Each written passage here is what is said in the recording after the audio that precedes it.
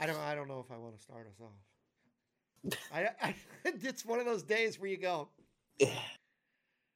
Okay. You can't read that. Hello, Jim. I think you could just use the "I don't know if I want to start us off" as the start of this podcast. That's fine. That's I'm not pretty going to much it. complain. I think that's where we're going to kick things off. So we were just talking about this. I think that it's a good place to. It's a good jumping point. Oh geez, my cord is wrapped around the wheel of my chair. My cord. Maybe we should have spent like 2 more minutes setting up. The cord is this long, right? And I was using it. Nobody's going to believe that this is episode 201. Like, I know, right? So it's episode 201. Big success. We made it. And you know this what? is officially the start of season 3 because we're doing it 100 episode cycles. So Nothing's going to change. We're just going to keep steamrolling. Yep, we're going to keep doing it, but we're getting more views slowly but surely. We're growing our audience, and slowly but surely, we're getting more questions. We've got a listener question tonight. I'm going to do later, but the first thing I want to talk about is oh come on. So I want to preface this by first saying that I think Rick Beato is talented. And nobody can question the fact, okay, that Rick Beato does prefer Gibsons. Okay, those are two things I want to preface this with. Okay, before I go on to say what is wrong, and I want to say that I've listened to his and watched his show, his YouTube channel. I can't tell you how many times. So I don't want to sit here and go and have people go, "Oh yeah, Jim's Captain Negative," because that's not what I'm doing. I just want to ask the people at Gibson Marketing what they thought when they said, "You know what? We got Les Paul, and we need another Les Paul and Dorsey. Let's have it be Rick Beato." Because to be honest, I mean, I understand his reach. I get that. I get the. I really like Rick Beato,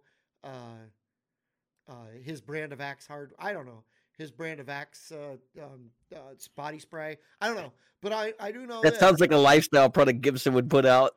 Yeah, well, no. What I'm saying is though, come on, you cannot tell me not. Gibson's new brand of body spray will be called Nitro. Yeah. It'll be called Beato. Nitro. Your hair will never be less gray. Oh my God. Hey, Rick, you know we love you. We do. We really do. Yeah, we both listen to his show. I mean, yeah, we're both occasionally. Fans, I'm not a big follower, but I'm not a big follower, but I do own his stuff. I own the Beato book. I own the, So, what I'm trying to say here is this though, that I don't wake up in the morning and go, I wonder what Rick Beato plays for a guitar, and I should play one. That's what I'm getting at. Yeah, and well, it's not just that. Like this is like giving I'm trying to think of somebody like completely out of left field. Let's do this. This is like giving Barack Obama a signature guitar. Like nobody identifies Rick Beato with guitar playing. They identify him with being a producer or an engineer and that kind of thing based on his channels. So this whole idea that Rick Beato should now be, getting a Gibson signature guitar and selling to guitar players just seems psycho to me. Well, like this is like lifestyle brand kind of stuff. Right. Where it's like, well, we want to identify with this guy. Right. Now if you watch his channel, he does play and he does play well and all that stuff. I'm not beating on that. What I get at is he plays Dan Electro. He plays Fender. He plays. Yeah, I don't think stuff. I don't think Gibson wants to be the brand that Fender is right now, which is you can't play anything else but our instruments on stage.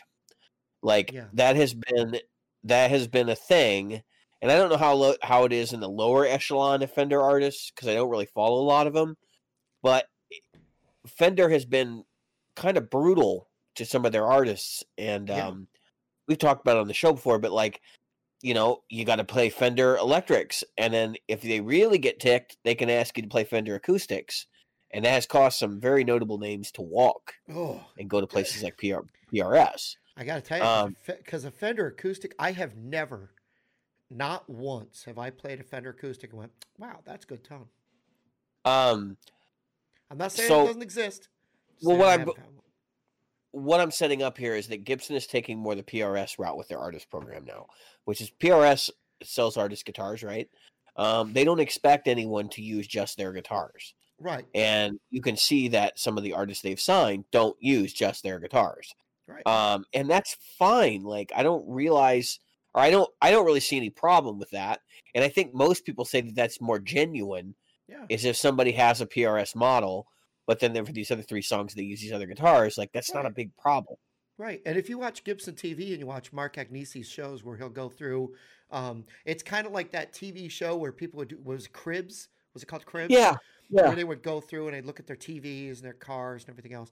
Well, they've got a similar show where they go through and the first few guitars, they figure, okay, if you're going to watch for the first 10, 15 minutes, you're going to watch Gibsons. But after that, they'll pull out a Telecaster, they'll pull out a Stratocaster, they'll pull out some weird thing they've been playing. So maybe maybe the fact that Rick doesn't just play Gibsons is okay, but I still don't associate Rick Beato as a guitar player. As a YouTube celebrity, yes. But no more than I do Phil McKnight. I don't wake up in the morning and go, I wonder what Phil McKnight plays. Because I don't care. I don't care. Not because Phil McKnight's a bad guy or that I mean, like, it's not, it's just not important. I don't think of what's my, and it comes to the question you asked me earlier this week. When I said I wanted to look at a Telecaster, you said, that's not what you said. You said, which one should I go buy? Yeah, which one should I get? Right. That's right. And you shot me off the ledge, or pulled me off the ledge, or spoke. No, I shot you down. I did. I shot you. Yeah, you took me down. And the truth is, it was true because he asked me a very simple question, and it was a 1-sentence question. Who's your favorite Telecaster player? Yeah, because I'll have one. I mean, other than Brad Paisley. Yeah, but I mean, like, the point was that you're not in that genre, right? So, like, that's what I'm saying. For me, it was a very simple answer to your query, which is that unless you have a specific sound in your head you're after, you don't need one. Right. No one needs anything except for like one instrument or 2 instruments, Yep. And in that case, now we're getting into the specifics of an instrument, which makes it even more complicated. But right. But as far as Beato's concerned, like this whole thing is just. Yeah, well, it would be it's about like when they signed Jerry Cantrell of Alice in Chains as an artist guy, when everybody knows that he's been partial to G&L for like he's been 20 years. When you think about Cantrell, and I got to give him credit. Okay, let me give Gibson credit on the same side as saying I don't think it was a good idea. I'll give him credit. Jerry Cantrell was during the interview that Gibson gave him on their very channel. There's a great interview with Cantrell on Gibson TV. Yep. It's over an hour long. I'm going to say it's close to 2 hours. Might even be more. But anyway, Cantrell goes on and on, and one of the things that he says about his guitars is that his G&L is on every freaking song, every album. That G&L is on there. And he doesn't say, and my Gibson this, or and my Gibson. He doesn't even give them an honorable mention when it comes to that time frame. Right. He does mention how much he loved Gibsons in the beginning, which a lot of us do. Okay, so you give him that, and he enjoys his Gibsons now, but there's a huge spot in the Cantrell library, and we'll talk about another artist that they say may be going to Gibson here shortly, that there was a rumor on Trogley's Guitar Show that had this. But he's a metal guy. But there's this huge Cantrell era where it's G&L. So I give Gibson props for giving him that position. But but the funny part about his situation was they made him a brand ambassador. Right. Like they didn't make him just a signed artist. They were like, no, this guy's going to represent the brand, even though he's representing this other brand. I'm like, what the hell is this He's not going to about? quit playing his G&L. That would be Right. ridiculous. And it would be a signal to anyone. If he stopped playing that G&L, it would be a signal that none of this is sincere. Right. And he's not going to do that. Gibson's not going to ask him to do that, which I give him. Actually, their AR team over there, it sounds like they've done a complete 180 because we went from that period where people were literally walking out the door, and now it's like they flipped. Now they're all of a sudden knocking on the door, back to where they should be. But this whole artist relation thing, just like it just kills me. So like Jared Dines getting his signature guitar and stuff, and I'm like, how is this even happening right now? Like, why are people looking at these people like? Listen, it goes back to that episode we did a couple weeks ago where we talked about the guitar companies propping up artists and like becoming sort of a label in and of themselves. And I kind of look at the situation and I said, this is the opposite of that, right? This is, let's find people that already have huge market outreach and who really aren't actually a good fit for us, and let's sign him as an artist because we need their billboard, right? And that's what this is. It's nothing more than that. Well, I mean, yeah. So if you look at who Gibson has had on their show recently, like I said, they had. I mean, Bonamassa has always been there, and Bonamassa is another one. Bonamassa should have been a brand ambassador. He should have been the one that they were like, that guy's the brand ambassador. But what's funny is they've never asked him to say, you know what, can you play this Gibson a little bit more? I mean, maybe on the side they have, but the guy plays just as much Fender as Gibson. I think that may be part of the reason why they didn't want him as a brand ambassador, because it would have been too obvious. Yeah. And so they go with Slash, who's like the consummate Les Paul guy. Yep. And then they get, Jerry Cantrell to fill out the second spot, which is kind of funny. But maybe Bonamassa becomes one at some point. But I think that they also realize Bonamassa is going to do what Bonamassa does. And so if he makes the decision to sell all his Les Pauls and go to, PRS, he's going to do it. They're not going to stop him. That's right. Bonamassa is going to do what Bonamassa wants to do, and they see him. They know. I mean, nothing negative in this statement. Bonamassa is a loose cannon. He does whatever he wants, and he's not going to take his. He's not going to let them tell him what to do in any way, shape, or form. Right. But the next person that I heard, now this is still a rumor.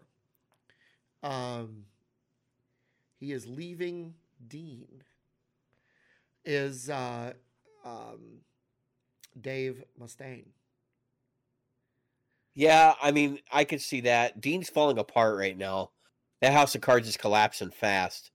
I mean, they lost Michelangelo Badio, right?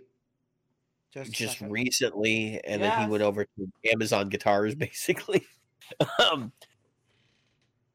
Did that just get delivered? No, I just noticed it got delivered. Huh? Just noticed got delivered. Oh, all right. Thank you. Hey. Ernie Ball. I got something from Ernie Ball. I didn't even know I had anything. Timing. I was going to say that's great timing. So it's timing. I could do an unboxing on the show. So I don't know what it is. I literally don't know what this is. But it's probably an Ernie Ball box, but it's probably a little white box of 16 ohms. No, it's a little small for that. I'll be damned. What the hell did they send you? Yeah, I think I remember. It is timely in what we're talking about. So anyway, yeah, I think that Mustaine is doing the right thing. Go ahead. You were talking about if he flips. I mean, if he flips, Dean is falling apart over there though. Like they've been losing a lot of artists right and left. I don't think the company's doing so hot. I think like you can see some of those smaller builders are just getting their ass kicked right now. Dean is one of them. BC Rich is another one. Who, because they had a sordid period in the 90s. And of course, Dean really hasn't had success since Dean Zielinski was there. I mean, that's the way that it's been talked about in my area. And they're a local company. The other company that actually it's kind of affectionately like the same thing as Washburn. Washburn's made some cool guitars over the years, but Washburn, I mean, the company itself, I knew somebody used to work there. They called them washboards.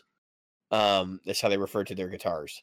So, I just, I can't imagine people like Dave Mustaine, who's got so much writing on his endorsement, would stay with Dean. And if Gibson's looking, that would be a good fit for him. His love of V's. Maybe he'll play that Gibson V, the poly modern V or whatever, the modern The V. Star Trek one. Yeah, the Star Trek emblem. I actually kind of At like the end the of the show. He'll tap it and he'll say, "Beam me up." Yeah, I don't think I'd buy one in any alternate universe. I just kind of like the look of it. I don't think it's on me. I know what this is now. I'm pretty sure. Okay. So speaking of Slash, I saw this online and paid a ridiculous amount of money, given what it is. But they never said they sent it. Every time I looked at my thing, it said that it was still processing. So I was actually surprised that it came. It is a tin. It is a string tin. It's a string tin. Ernie Ball signature strings Slash You 11/48. Now you know me. I use 9/40. That's what I was gonna say. Like, what the hell did you buy those for? I mean, I could sling 11s on a Gibson, but it is kind of it is a collector's thing. I'll probably leave it in the tin and never use them. So never open them. This thing is kind of 3D. I don't know if you can see that. This is kind of 3D. Embossed. Embossed.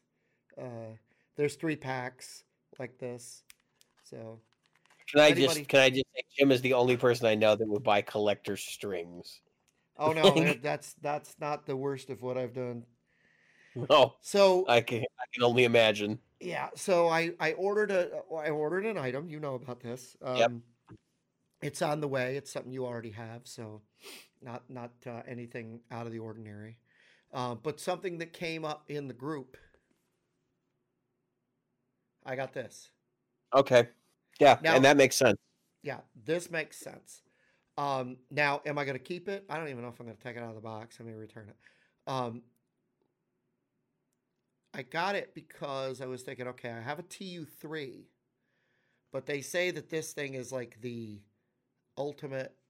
These are the ultimate in tuning precision. I mean, the real advantage there is that it's a strobe tuner.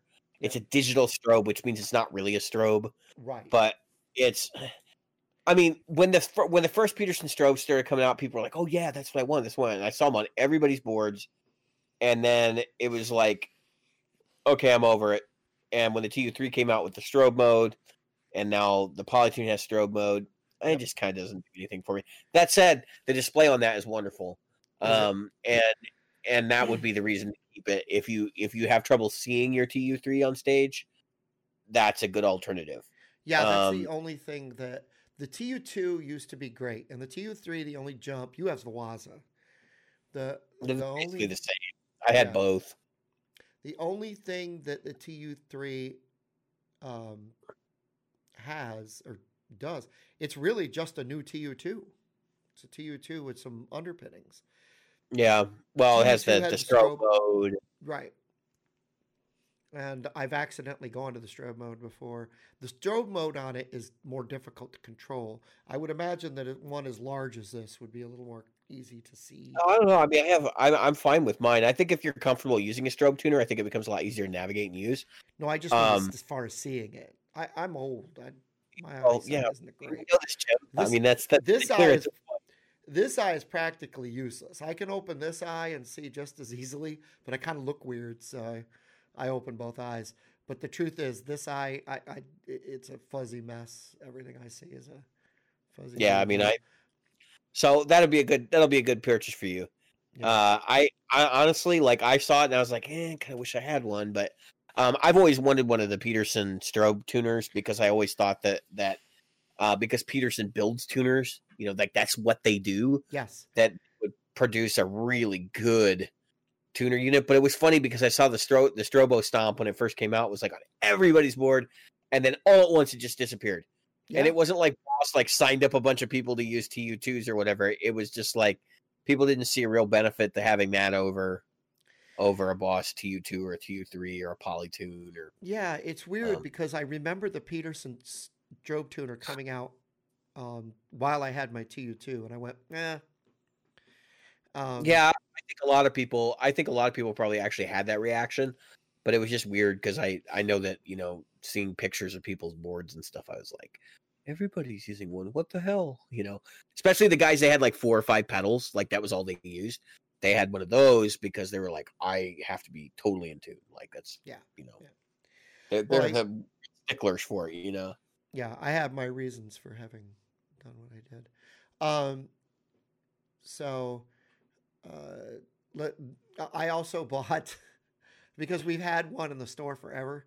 I bought the Telecaster cutting board because I figured if I don't have a Telecaster, the least I can do is cut meat on a board. Oh my god!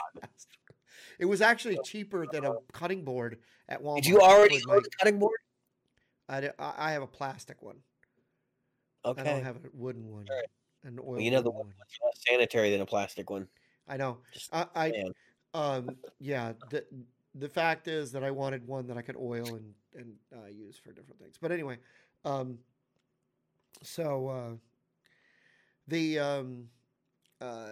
got a Captor X coming, as you know. I don't know anything about that product. Yeah, you don't know a damn thing. You do know I'm going to be calling you like in the middle of the night. David, how do I do this? You won't need to because it's not that hard. Yeah, get that's the app what I'm on hoping. your phone. It's basically the same deal as the Spark. You get the app on your phone, you dial into it. Once you get familiar with the app, and it's going to take a little bit because there's a lot of stuff there. Once you get familiar with the app, you won't need to call me. You'll be like, just do this, and I'm done. I haven't tweaked mine in forever. I mean, I use the attenuator probably more than I use the direct out on it, but I'm going to be using the direct out more. I'm writing some music, and I actually got blisters on my fingers from playing parts that I've never played before, and doing things that I've never done before. But yeah, so I have the Captor back there. You got the 16 ohm version, so that's going to be a little bit different. Yeah. Because the 16 ohm is better for the because what I want to do is put it between the amp and the speaker on the Marshall. Can we talk about Mason Marangella for a minute? Who? Mason Marangella. What's the that? Rig Doctor. Oh, the guy that runs Vortex Effects. Yes. So he did a countdown, and I watched it today, and I do watch his stuff, but I'm very skeptical because obviously he's got a history of doing things that are questionable. If you want to know more about that, ask me in the group. I'll clue you in on the things that we know have actually happened, and some of the other things that have been suggested may have happened. So anyway, he does his countdown of the 10 best products for pedal boards in he said 10 best rig products in 2020. And one of the things he brought up was the Sur Reactive Load IR. And his justification for this over something like the Captor was basically that the Sur Reactive Load IR is the only reactive load box right now that has a true reactive load in it. And I'm like, I just saw, I paused it when I heard this, and I just shook my head and I go, what are you on? Like, there are at least 3 products, including the Sur Reactive Load right now, that have reactive loads in them and do IRs. There's the Mesa Cab Clone IR Plus and IR, right? So that's arguably 2 products. There's the Cab Clone, or not the Cab Clone. That's what I was talking about. The Mesa Cab Clone. And there's the Captor X, which I have never heard anyone say what Mason said next, but I will get there in a second. And then there's the Sur Reactive Load Box IR, and I'm sure there's probably at least one other product I'm leaving out of this mix that does this. Right. And he goes on. I unpause after I kind of, did the, and he says,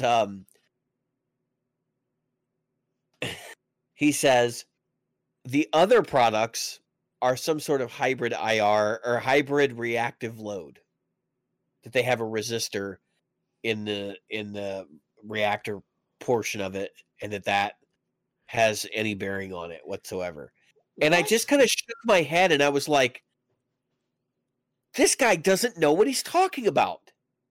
Like, he honestly, because number one, he provides no proof for the claim he just made, shooting down other products. There are other times he's made some pretty compelling arguments for things like going to soldered cables as opposed to solderless systems. Although I have my doubts on his, at least some of his comments about brands like George L's, which he poo-poos George L's and says that they don't sound good and they're horribly unreliable. I tell you this right now, and I tell you as listeners, I have a local shop who builds boards for people all the time with George L cables. Basically, never heard of a failure from them, and I've asked. I had a board that I had for 5 years with more cables than you've probably seen, and it not a one failed. Now, granted, when I put them together, if I didn't put them together right, they didn't work to begin with. Right. But the reality was, I figured that out real quick, and then they worked completely all the time. But my point is that Mason Marigella is making comments that he's not backing up. So, like, it'd be nice if he said this, and then he said, "Here's a picture of this load box on the inside, and right here is this, and this means it's a hybrid." Nobody said that. No one. And there are people taking this stuff apart and looking at the insides of it. And nobody is on the gear page right now screaming and crying and saying, the Captor X is a hybrid reactive load. Or that the Mesa Cab Clone IR, which is probably farmed out to Captor, or farmed out to Torpedo, or Two Notes, they're probably sitting there going, "You smoking dope. Like, what are you on?" They're not hybrid reactive loads. There's no and if they are, I can't tell the difference between the feel of the amp between that and being plugged in. I can tell the difference between the sound, right? Obviously, but feel wise, it doesn't come plugged into my cab. You guys are all smoking dope if you think that matters that much. For a product that's $550 to be a non-reactive load or whatever. Now there are other products like the H&K Red Box, which these aren't.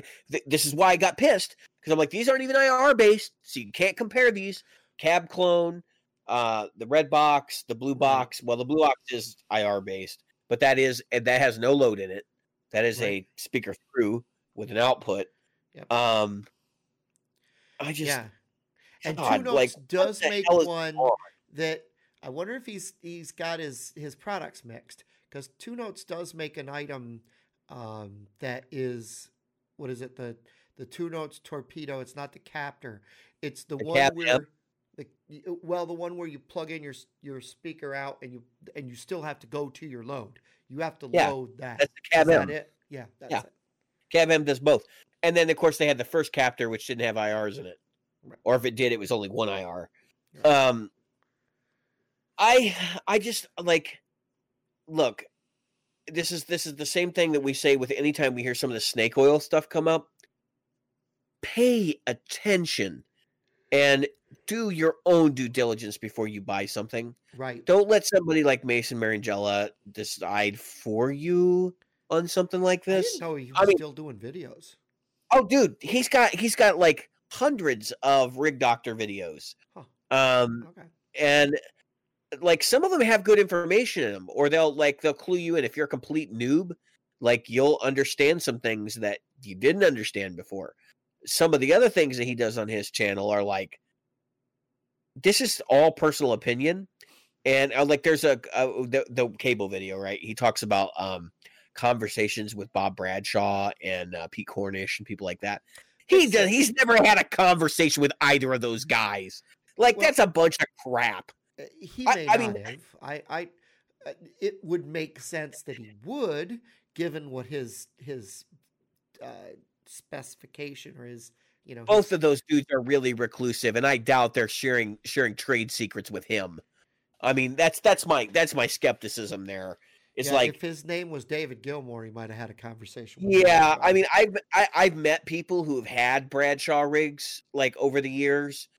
and or have had, Pete Cornish pedals or Cornish. that kind of stuff. And it's like, that's like a whole nother league of custom product, right. so nobody who's building boards is building custom products. That's in the Like, league that's not, of yeah. Dumble when it comes Well, to Bradshaw and Cornish as far as I it, think I think Bradshaw's like one tier under Dumble, but yeah, in the same ballpark. what I mean is that you don't just, you know what, today I'm going to get you're not just a guitar player that plays in his house and, oh, you know what, today I'm going to get a Cornish rig. I mean, you can, but you got to know somebody who can get a hold of somebody to. I think that he has probably met both of them in passing, or maybe had some phone conversations about rigs that he's working on for other people or that kind of thing. But I highly doubt that those guys are telling him, hey, you should use only soldered cables because that's what we do. And like, we do it this special way and use epoxy to fill in the jack and all this other stuff. Like, I have a feeling that kind of conversation doesn't go on with those dudes, because that's how they make their money. I mean, there's still people that buy Bob Bradshaw rigs. You don't believe me? Right. Go on Huge Racks and take a look. I mean, it's still a thing. Yeah.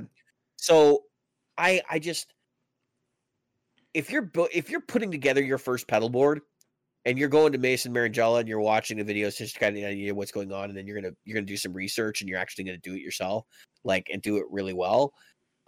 Yeah, there's a lot of good information there. And I actually think that, like, he's got some good opinions too. Like, he talks about the Mesa Boogie buffer being one of the great buffers and stuff like that. But there are also things he says that are like, dude, take a lot of salt with what he's saying. Because for most of us, especially, you don't need tour grade. Like, the vast majority of us don't probably need tour grade. We'd be fine with, Weekend Warrior grade, which is.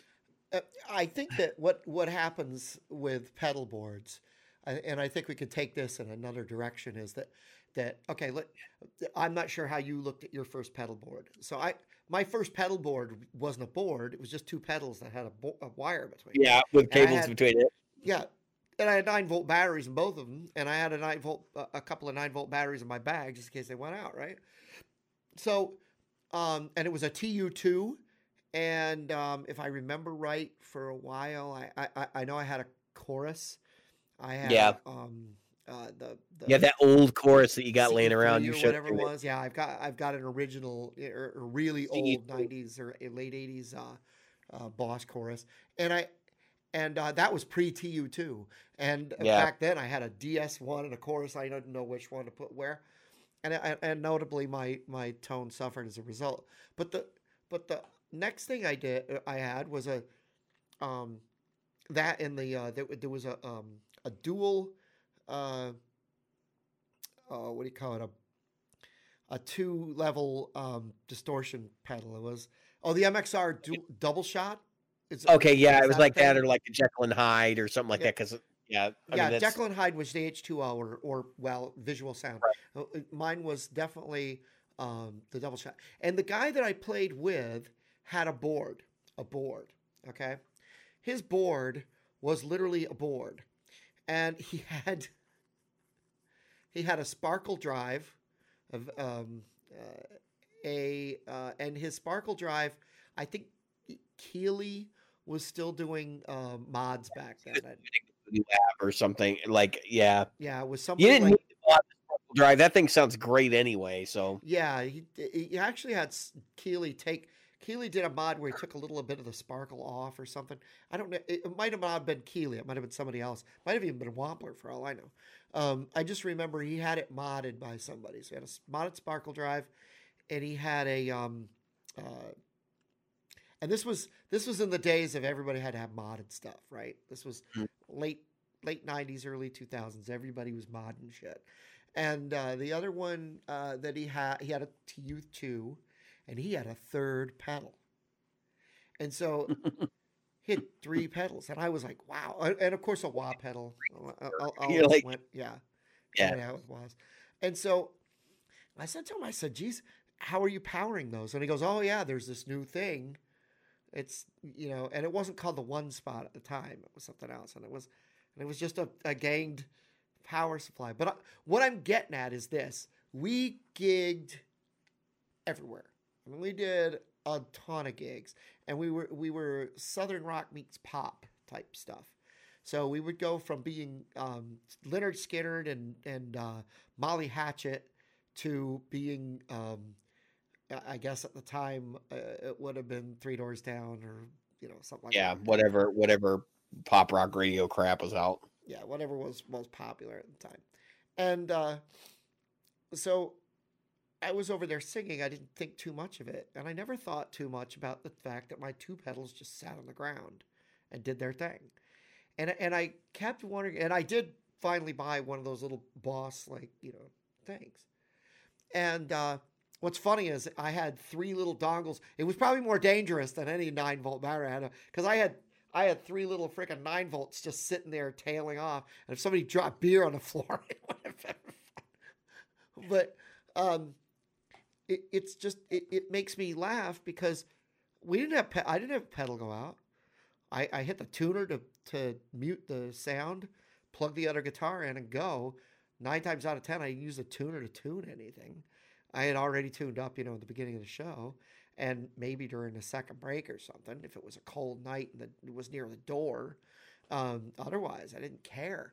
And I think now to these people that are spending, and we're going to talk about another thing here in a minute, another point I had written for tonight. I'm kind of dominating tonight as far as the stuff we're talking about, but the pedal board, people are spending more on their pedal boards than they're willing to spend on some of their guitars. It's like, I'm going to put, we've talked about this before with pedals, right? I mean, we talked about my pedals. If you That's the actual pedals on the board. But I mean, Right. like, there's people buying, like, I forget what the name of the company is, but they're in Germany, but they have the two-tiered pedal board with the Right. cover, Yeah. and they're like $700 or $800.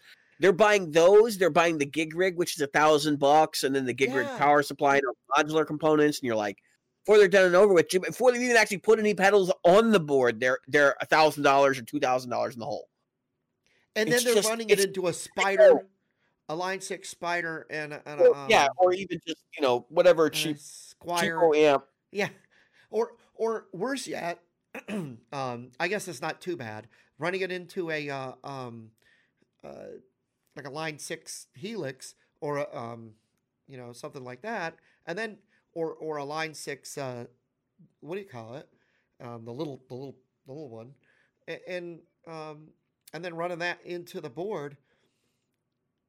Not even running it into 1 amp, and I'm like, what? And I mean, it's your money. Spend it however you want. I mean, Yeah, I mean, if like, so here's my takeaway from this. Then we can switch topics. Yeah. When you have a board, like the board's function is to make your stuff portable. Number one. Yep. Number two, to make your stuff reliable.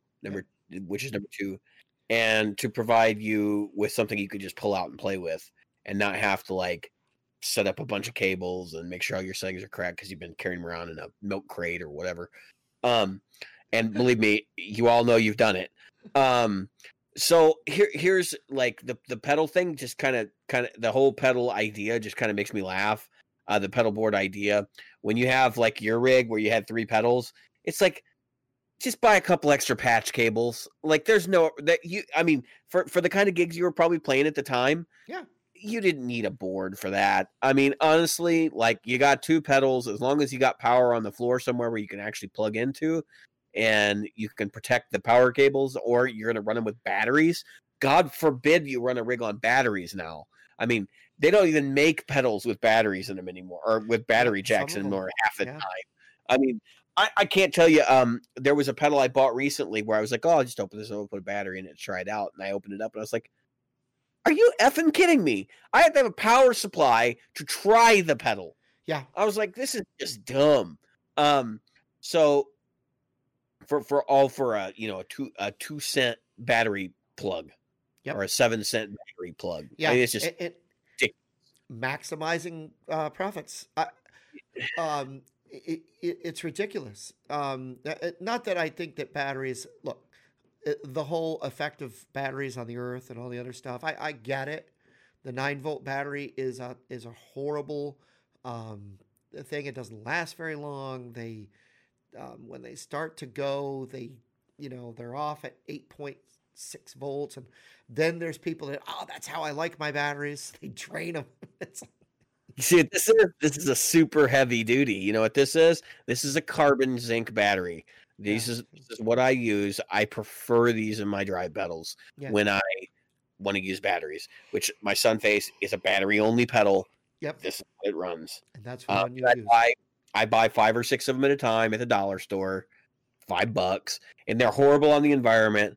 But when somebody figures out how to make one that isn't horrible on the environment, that makes my pedal sound good, I'm all in. Yep. Same thing with tubes. Part of the reason why tubes stopped getting made is because they were bad on the environment. Yep. Those gases and that stuff they put in the tubes aren't exactly great. So moving to the next thing, talking about pedal boards, so I saw a video today where.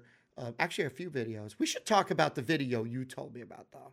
We should talk about that because I just want to talk about first world problems. Rhett Shull. I didn't know if I wanted to mention his name, but I do want to talk about him. Yeah, right. I'll just call it out. I'll call it. Let me start because found it. I immediately unfollowed. Like it was that bad. I was like, "Are you kidding me?" Rhett Shull posted a video about I forget what it, and I'm not gonna go look it up. I don't have the skill to do it, but basically said I'm burnt out. I think that's what it's called. Yeah, it's like I'm burnt out, which is total clickbait, right? Like this is nothing more than an ad for the projects he did last year that he's going to continue to do through the beginning of 2021 because ain't nobody working, right? So, and he goes on to talk about how it's just been a really hard year and not being able to play out in clubs and stuff has been really rough on him. And he's been having a tough time creatively, and like he needs to figure a situation out and move forward. And then he proceeds to talk about the live streaming project that he's done for the last 6 months, where he's charging admission and all the different stuff that's going on with regards to that, and how, basically this was my takeaway from it. 2 days before, he did a video talking about, whatever new product he had just been sent, right? And he's in his home studio that is like fully stocked pro level gear in there, and with his Dumble sitting next, his not his Dumble, but his Dumble clone sitting next to his $8,000 Dumble clone, and his $900. He was talking about his $900 Mercari fuzz, and I'm sitting there going, wait a minute, you are actually having a video where you're bitching and complaining about being burnt out in a world where other musicians who are being more sensible and trying to take care of themselves, and I'll make some comparisons between Rhett Shull and some other players before I give the floor to Jim. But you're actually going to pretend that your problem, that you're burnt out, is more significant than the fact that the rest of them can't eat, or that they literally cannot pay their bills right now. Like it was just so disingenuous. Like, go to hell. I looked at my wife. I explained the problem to her for a second, and I just turned around and I unfollowed. I was like, dude, there's just no point. Like, you're an asshole. If you think that for any reason that you should be above anyone else and their problems, I'm creatively burnt out. I got all this money. I got free stuff sent to my house I can put on eBay to pay the bills, but I'm going to pretend that woe is me because I'm creatively burnt out. Screw you. So here's a takeaway from this, right? So I've been watching other YouTube guitar players who are great guitar players, mind you, just like him. Which I don't think he's that great. I think he's a Black Keys clone myself. But looking at, you did mention that. Looking at some of the other players that are like on YouTube but are also real professional players, guys like Josh Smith, right? Josh Smith and Rhett Shull. Let's make this very clear. Josh Smith is probably what I would consider B-list, as in like he's not going to sell out stadiums, right? Neither is Rhett Shull. But Rhett Shull doesn't even have I don't think Rhett Shull has enough pull to actually tour as himself. I think he's a C-list or a D-list player, right? But here's the rub.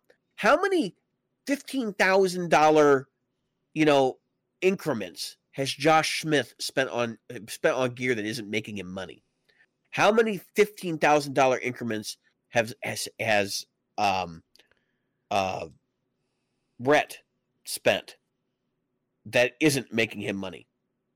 And it's like, it's really wild to me because that he like the Mercari fuzz he bought. I've heard a wide range of how much he paid for that thing. I've heard everything from $800 up to $1,400. So, who knows? But that's for the Tone Bender Mark I, I think he bought. And then of course he's got every freaking pedal. Like when you hear him do like, oh, I'm building a pedal board, and he shows his video, it's like he just starts pulling stuff out of a hat, and you're like, the hell is that? Like, where'd you get that from? Yeah, I can't feel anything for these YouTubers, any of them. I don't care which one it is. Whether it's music or Win or whatever, but none of them did this disingenuous. I'm creatively burnt out. Yeah, grow up.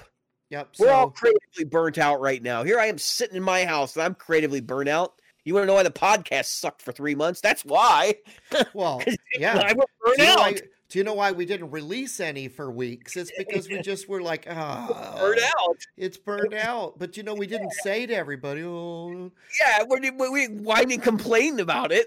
I mean, it's just, we explained, hey, we got some stuff going on, and we didn't get them out. We didn't say, so let me set the stage for this. I'm going to put that back into the middle of the thing. So here's Rhett Shull. This is what the video looked like. You can't see it, but I've got it up on my screen here. Oh, you're going to show the drama?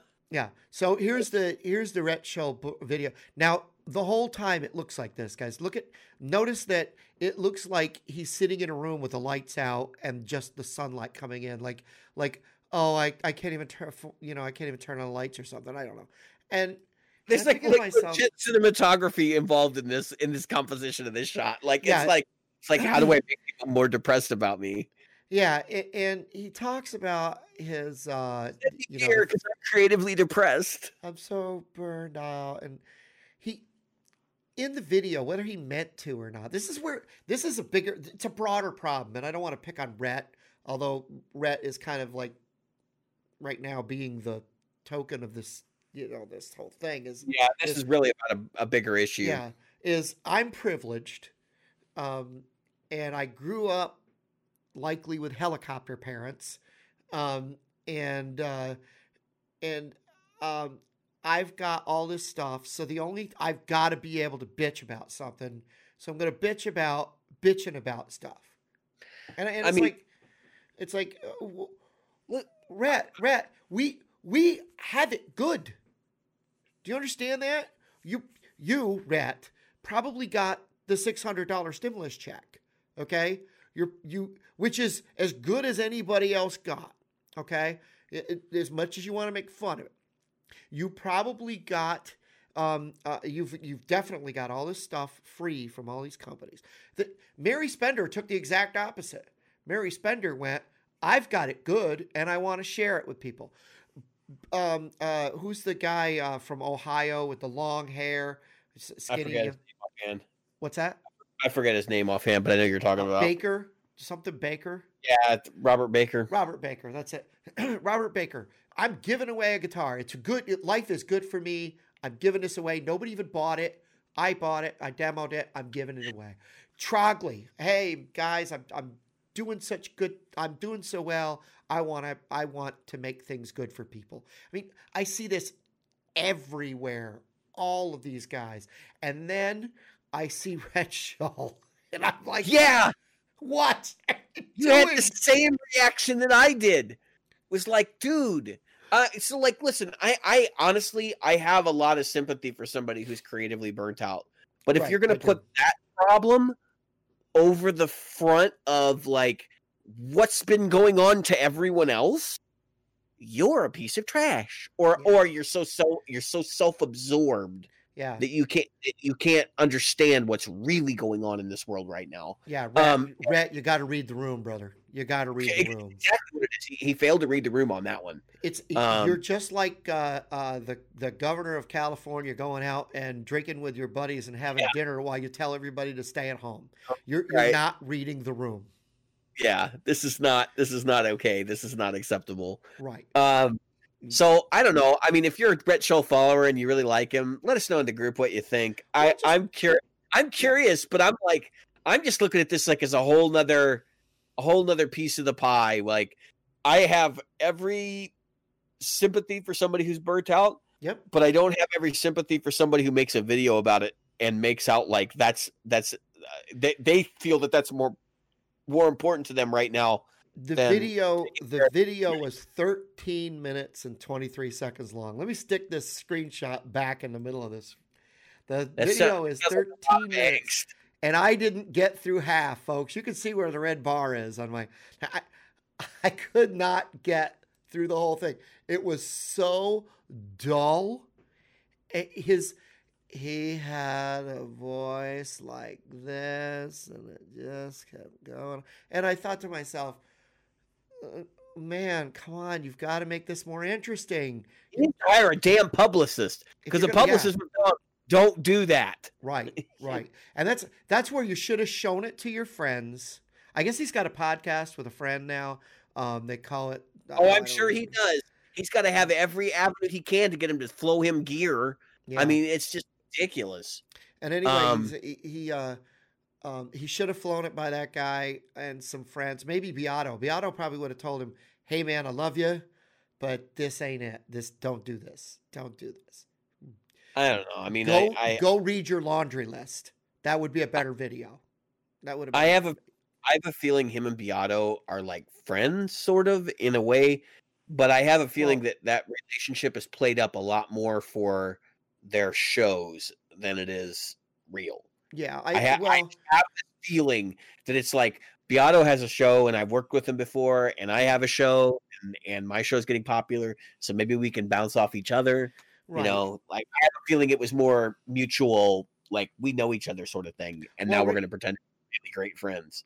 Yeah, I mean, to make it very short, he was Beato's what do you call it, coffee kid or whatever, the person that does work without being paid.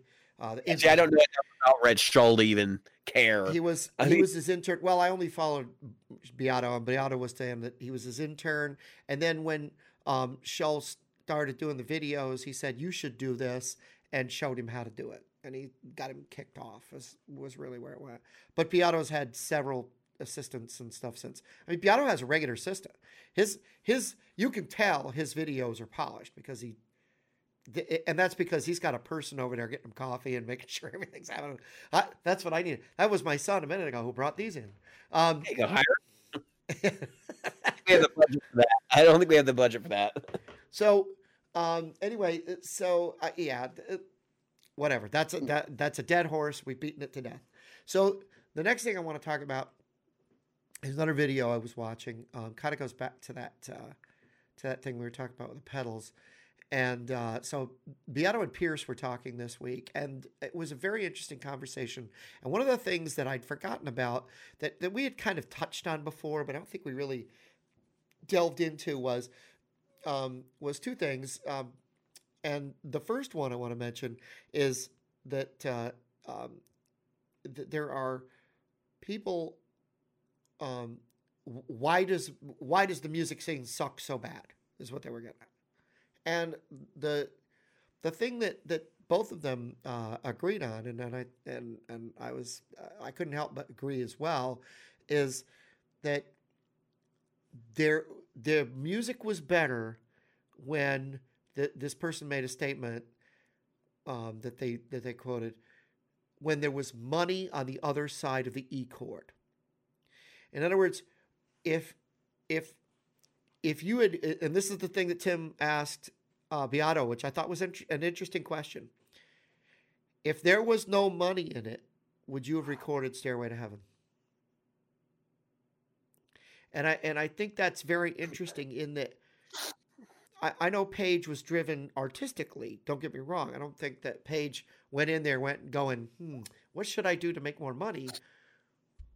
But I know he was super precise about his recording techniques because he knew that the resulting product was going to sell tickets, it was going to sell albums,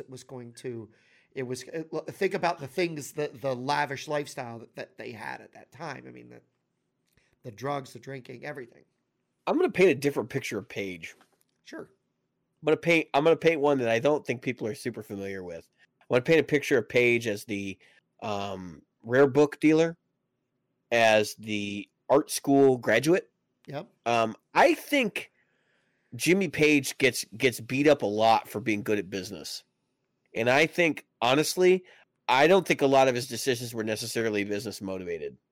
I think, now maybe starting Led Zeppelin might have been, maybe doing some of the songs they did might have been, but his stuff in the studio, I think that was all ego stroking. I think he was not ego stroking, but this is how I paint. Okay. And I'm going to do it in a different way than everybody else. And that's going to be my sonic signature. And he was marketing himself is what he was doing. I agree. I will take an analogy from the computer world. If I am a hacker and I decide I'm going to create a virus and I want to infect as many people as I can, am I going to infect Windows or Mac? Actually, I would argue you'd be looking at mobile OSs, but now, yeah. But what it used to be, the desktop. Right. Yeah, but now obviously, if you're not, it's the Windows thing. If you're talking 10 years ago, right. And so, if you want to be a famous hacker, and you want your ego stroked as a famous hacker, you were going to. Now, there's another side of it.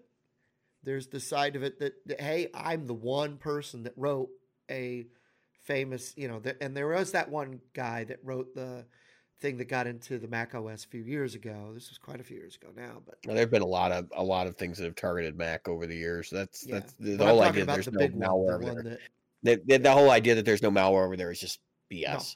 No, it's the fact that there is malware over there, and we don't hear about it. It tells you how little people use it.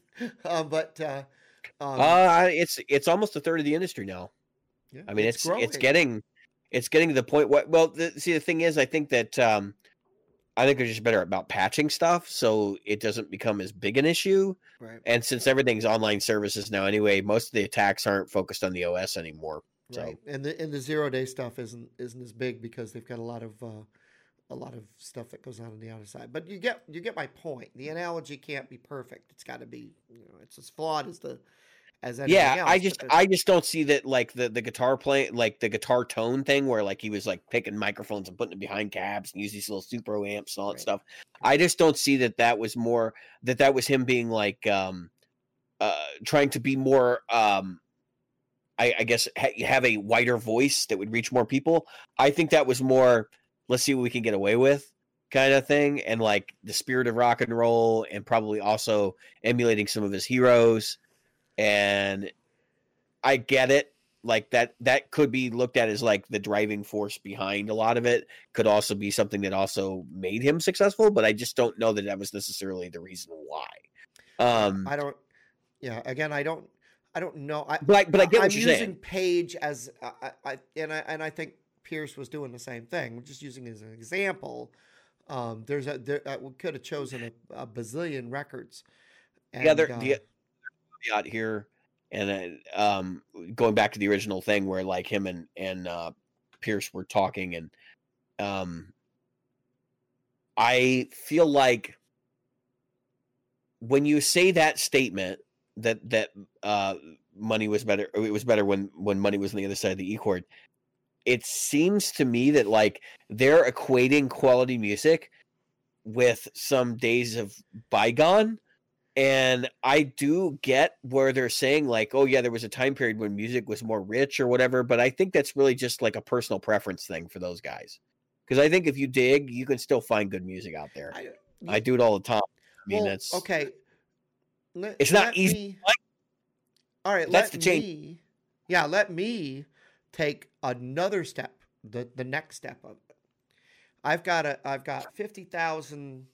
This is what I should have laid the groundwork for the conversation first. So they were talking about the fact that Spotify and SoundCloud and all these other things, these services where you're getting a bazillionth of a penny per play, now have all the power, and so the creation, not necessarily the creation of the music, decent music wouldn't be there, but the push of the music that comes from stuff is going to be more crowd fund driven than driven by It's more someone. It's more listener driven than playlist driven. Right. And that is actually the argument I want to make here, is that we can bitch about what Spotify is paying people, and yeah, it should change. Obviously, I think that should change, but that's like spilt milk at this point, because we've already given the power to the listener to actually decide what to listen to. Yeah, I think we talked about genie back in the bottle. Well, I think I may have talked about this on the show. So a while back, Bonamassa has a podcast, right? And it's like a video podcast, and he did an interview with Brad Paisley. And it was an interesting interview. But anyway, one of the comments that came up was like, do you know how classic rock radio picks the playlist they pick? And he was saying, like, well, you immediately think, oh, Clear Channels tell them what to play. And he said, actually, he's like, there's a lot of independent radio stations, especially in that genre in the United States, still left. And they tend to be pretty popular. But the problem is they don't do any market research.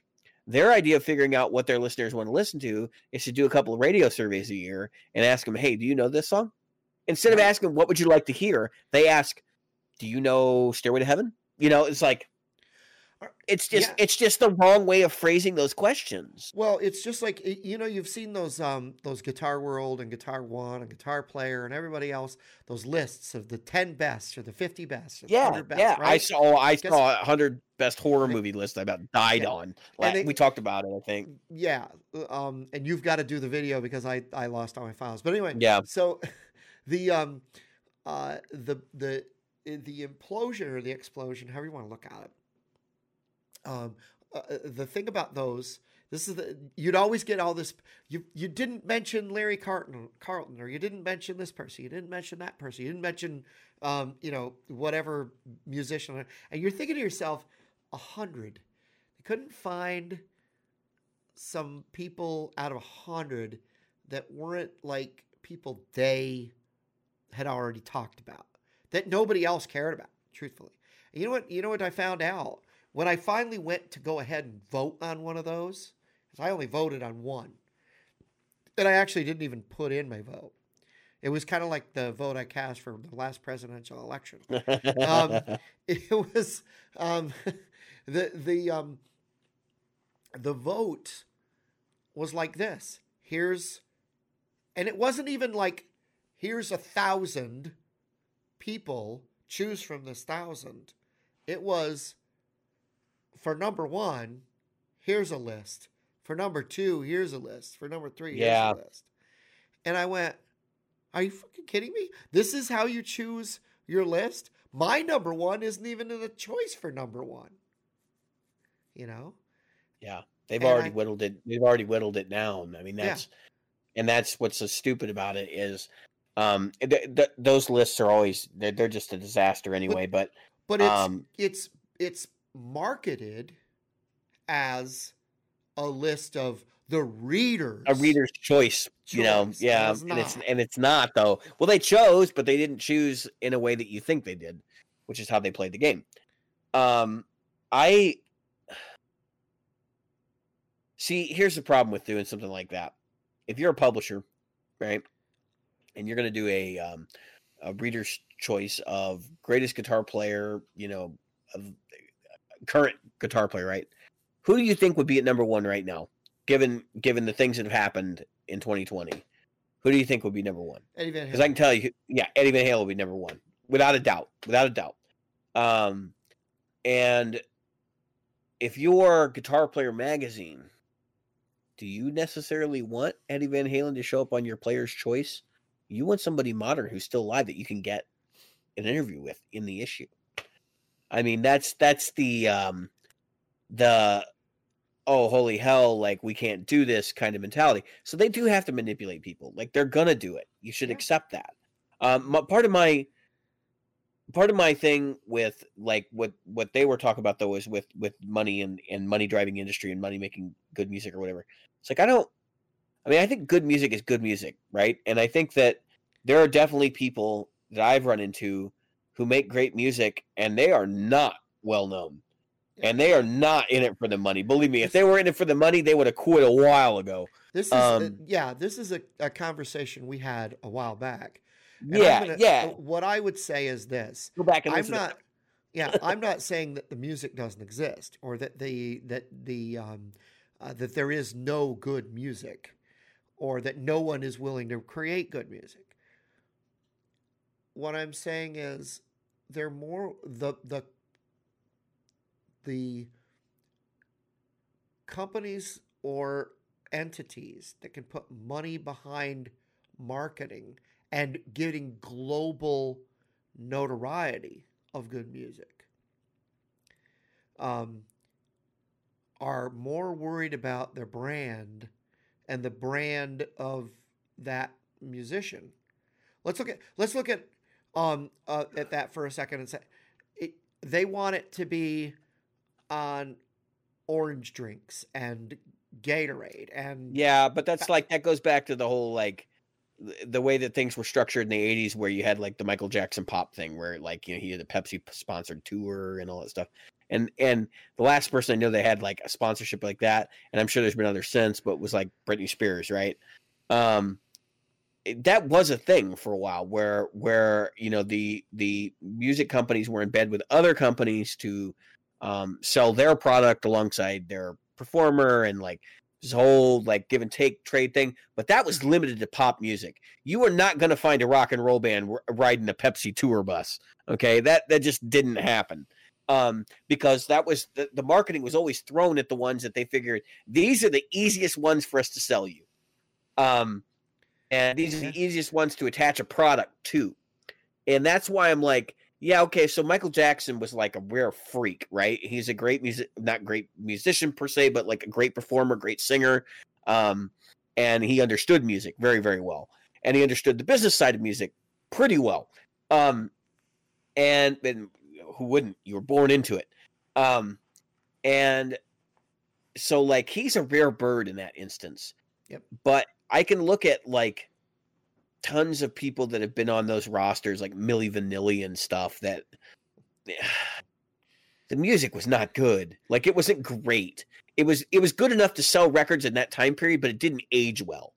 And that's what basically what I'm saying is like this thing exists. I'm sure it still does. I'm sure that Katy Perry has sponsorships like that. I'm sure there's products behind her that she promotes for, especially in the fashion industry and that kind of thing. But I don't think that kind of marketing motif is sustainable in today's business climate because of what they did when they destructured the industry. And what by they I mean Napster, and I mean Apple, and I mean all the other companies that got their hands in the streaming pot over the years, including Microsoft, among others. And I sort of like, everybody always says this is a dangerous thing, right? That people are not getting paid for their music and stuff. And like, yeah, it is a dangerous thing. Absolutely. But I think when I look at it, I also go, this gives both the consumer and the performer the opportunity to get in front of people that they never had before. And so it makes people who wouldn't necessarily have had a shot. Now, I'm not going to say Billie Eilish wouldn't have had a shot, but I would think that the record company probably would have passed on her. Like that would have been one of those situations where they would have looked at her and go, she's not really marketable.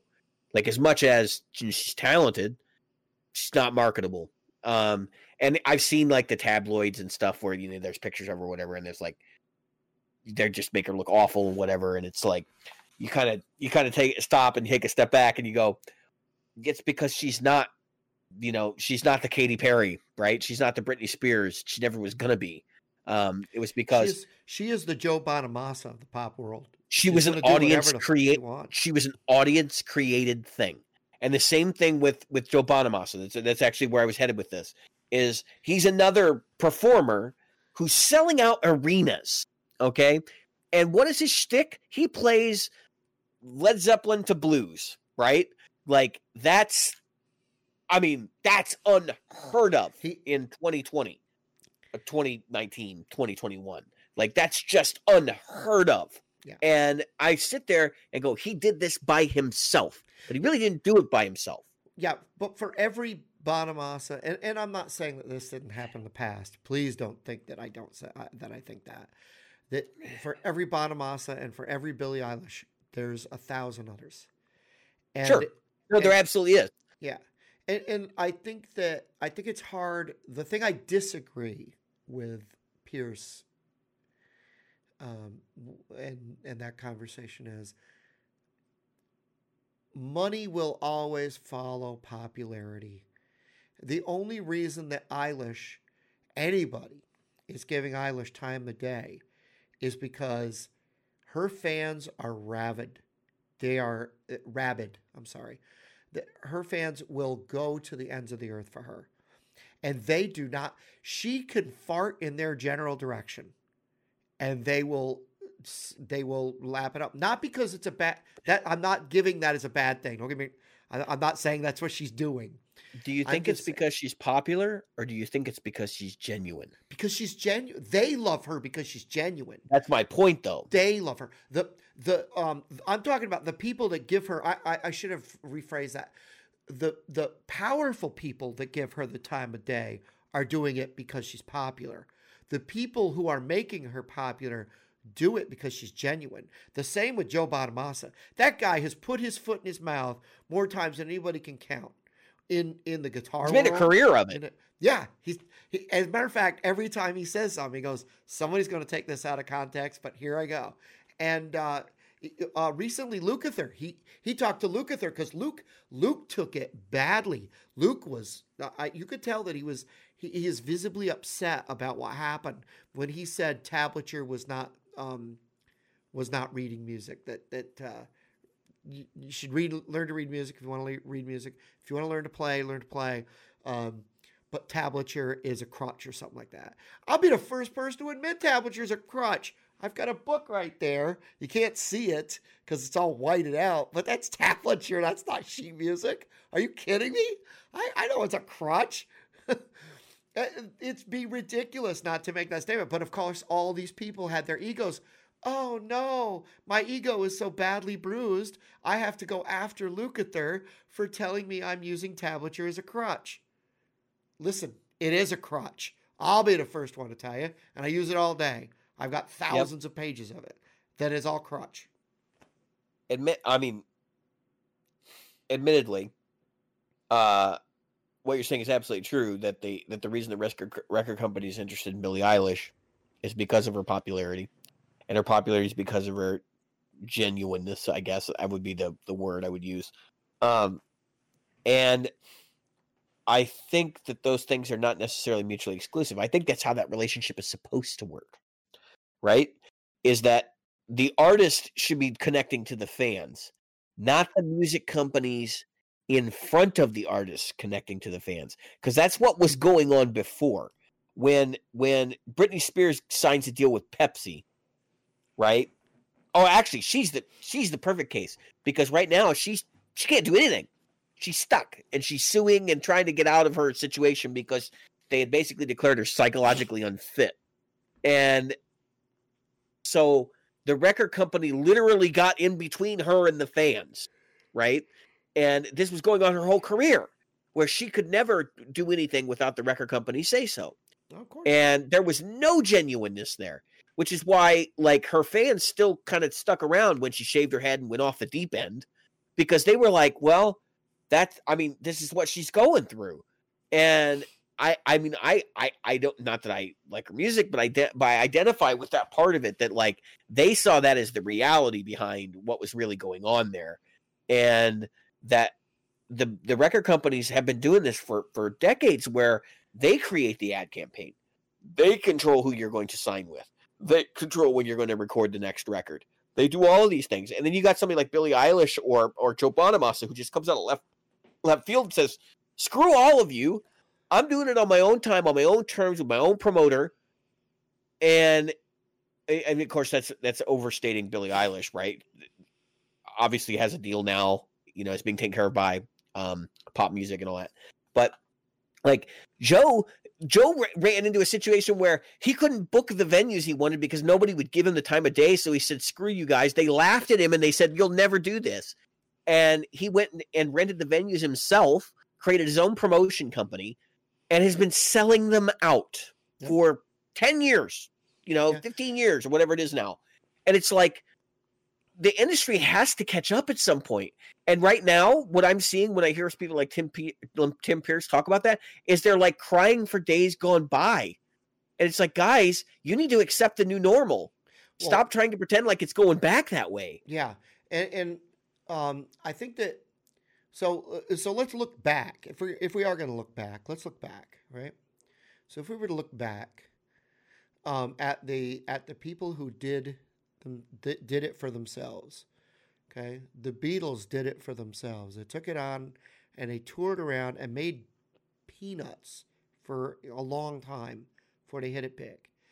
And I could go on for a long time. The Beatles, the Bee Gees, the Who, Led Zeppelin, you name it. Led Zeppelin, as much as people want to think that the record company had something, no, that was a brainchild of themselves. Yeah, I don't think record companies were that smart in 1971, 2, 3, 4 to like do what Page was doing. I think he knew more about what the industry wanted than they did. Right. And when you look at even the Byrds and the Zombies and all these people, they were doing this stuff that was creative and was 10cc, another one that really was outside of everything. Pink Floyd, come on, nobody thought Pink Floyd would do anything, and they took a long time to actually take off. As much as I have a really good relevant example to this. Yeah. You familiar with Rainbow Bridge? Yeah. Okay, so there's the crazy psychedelic 60s movie. Yep. And I think it was actually 7. I think it came out in 1970, but which Jimi Hendrix is in. It has some of the best concert footage of Jimi Hendrix ever, but there's some issue. Yeah, there's some issues with the footage, but anyway, that's why it's relevant, right? Yep. And the director went to the producers, which, by the way, it's just show business. It's whether it's film or whether it's music, they both operate the same way. Went to the studio and he said, "I want to make this movie. And here's what we're going to do. We're going to get a bunch of people and we're going to go rent a hotel and we're going to put all these people in there and then we're going to make a movie out of it. And it's going to be like a documentary thing." Yep. And the producer looked at them and said, "I have no idea what the hell you're going to do. Get him a check." That was the way they looked at that back then. Yeah. And they don't look at anything like that now. It's not like, get him a check. It's just like, no, we're not doing that. That's a risk of money. We don't risk. We don't take risks. And as we said before, I think we talked about it last week or the week before. Hendrix didn't get popular in the States, folks. The States did not love Hendrix in the beginning. It was the UK. It was England. He had a devoted group of people that would come out once he did the Monterey Pop. It was like, he was still underground. He didn't get super popular until his death. I mean, that when he died and that ended up on TV, then people started buying his records. Oh yeah, have an performance, okay? Yeah, then everybody was like, "Oh yeah, I was a huge Hendrix fan." But I'm just saying that he got his start in England. Debbie Harry and Blondie got their start in England. Who was it? Chrissy Hynde from the Pretenders. She got her start in England. The fact is that a lot of bands got their start. Heart got their start in Canada, not in America. They just happen to be heard because the radio waves don't know about borders and they come across. So uh, geez, you know, we talk about how diverse we are musically, and it's funny because we're not really. We're not. Japan is diverse musically. England is diverse musically. Germany is diverse musically. No, I mean, America isn't. even the things that we claim, even the things that we lay claim to are like so interrelated, Yeah. like jazz and blues. I mean, there's a time period when that was basically the same thing. Yeah. And I sort of laugh because I'm like, that's what America. I use quotations because I know that obviously there's other forms of American music, but that's what American music is. You go to school and you study music, they tell you American music is jazz and blues. They don't talk about folk, Right. because that's an Irish thing apparently. That came from Ireland. Yeah, but jazz and blues didn't come from here either. Like Right. they were born out of folk music. They were born out of French music. Yep. Like I mean, it's like, guys, everything we do here is a melting pot. Right. You know, you go to England and they have pirate radio and they're playing stuff from, and I say pirate radio, but it's like just basically unofficial radio stations. And they'd be playing like Jeff Beck talked about it. He did a whole album of music that was like inspired by basically like Middle Eastern rap music. And it's like, first off, Middle Eastern music is not something you actually hear as a term very much, Yeah. but there are some countries in the Middle East where music is a thing, Yeah. The and not just used for celebration, but they have diversity. You're not going to hear, you know, Indian what was I gonna say, like Indian film music on the radio here. You might hear K-pop now. Right. But that's the extent of world music in the United States that you're going to hear on the radio. Yeah. You would have to seek it out. And I think that's my whole thing with the streaming services is like people act like, well, streaming services are evil because they don't prop performers up. They don't do the things that performers want them to do, which is to put them in front of everybody. And it's like, well, but the streaming thing does something different. It provides the consumer the choice and the ability to look for things that are available on that service. Well, you know, we are in the infancy of it still. When you think about it, YouTube 20 years before we know what it's really going to look like. Yeah, YouTube started in 2004, 2006, somewhere in there. And we're just now getting to the crybabies. Right, and really, YouTube has now surpassed television. Yeah. And I mean, I know that happened. I've watched more YouTube now than I do TV by a long shot. I don't have a cable service, folks. I mean, yep.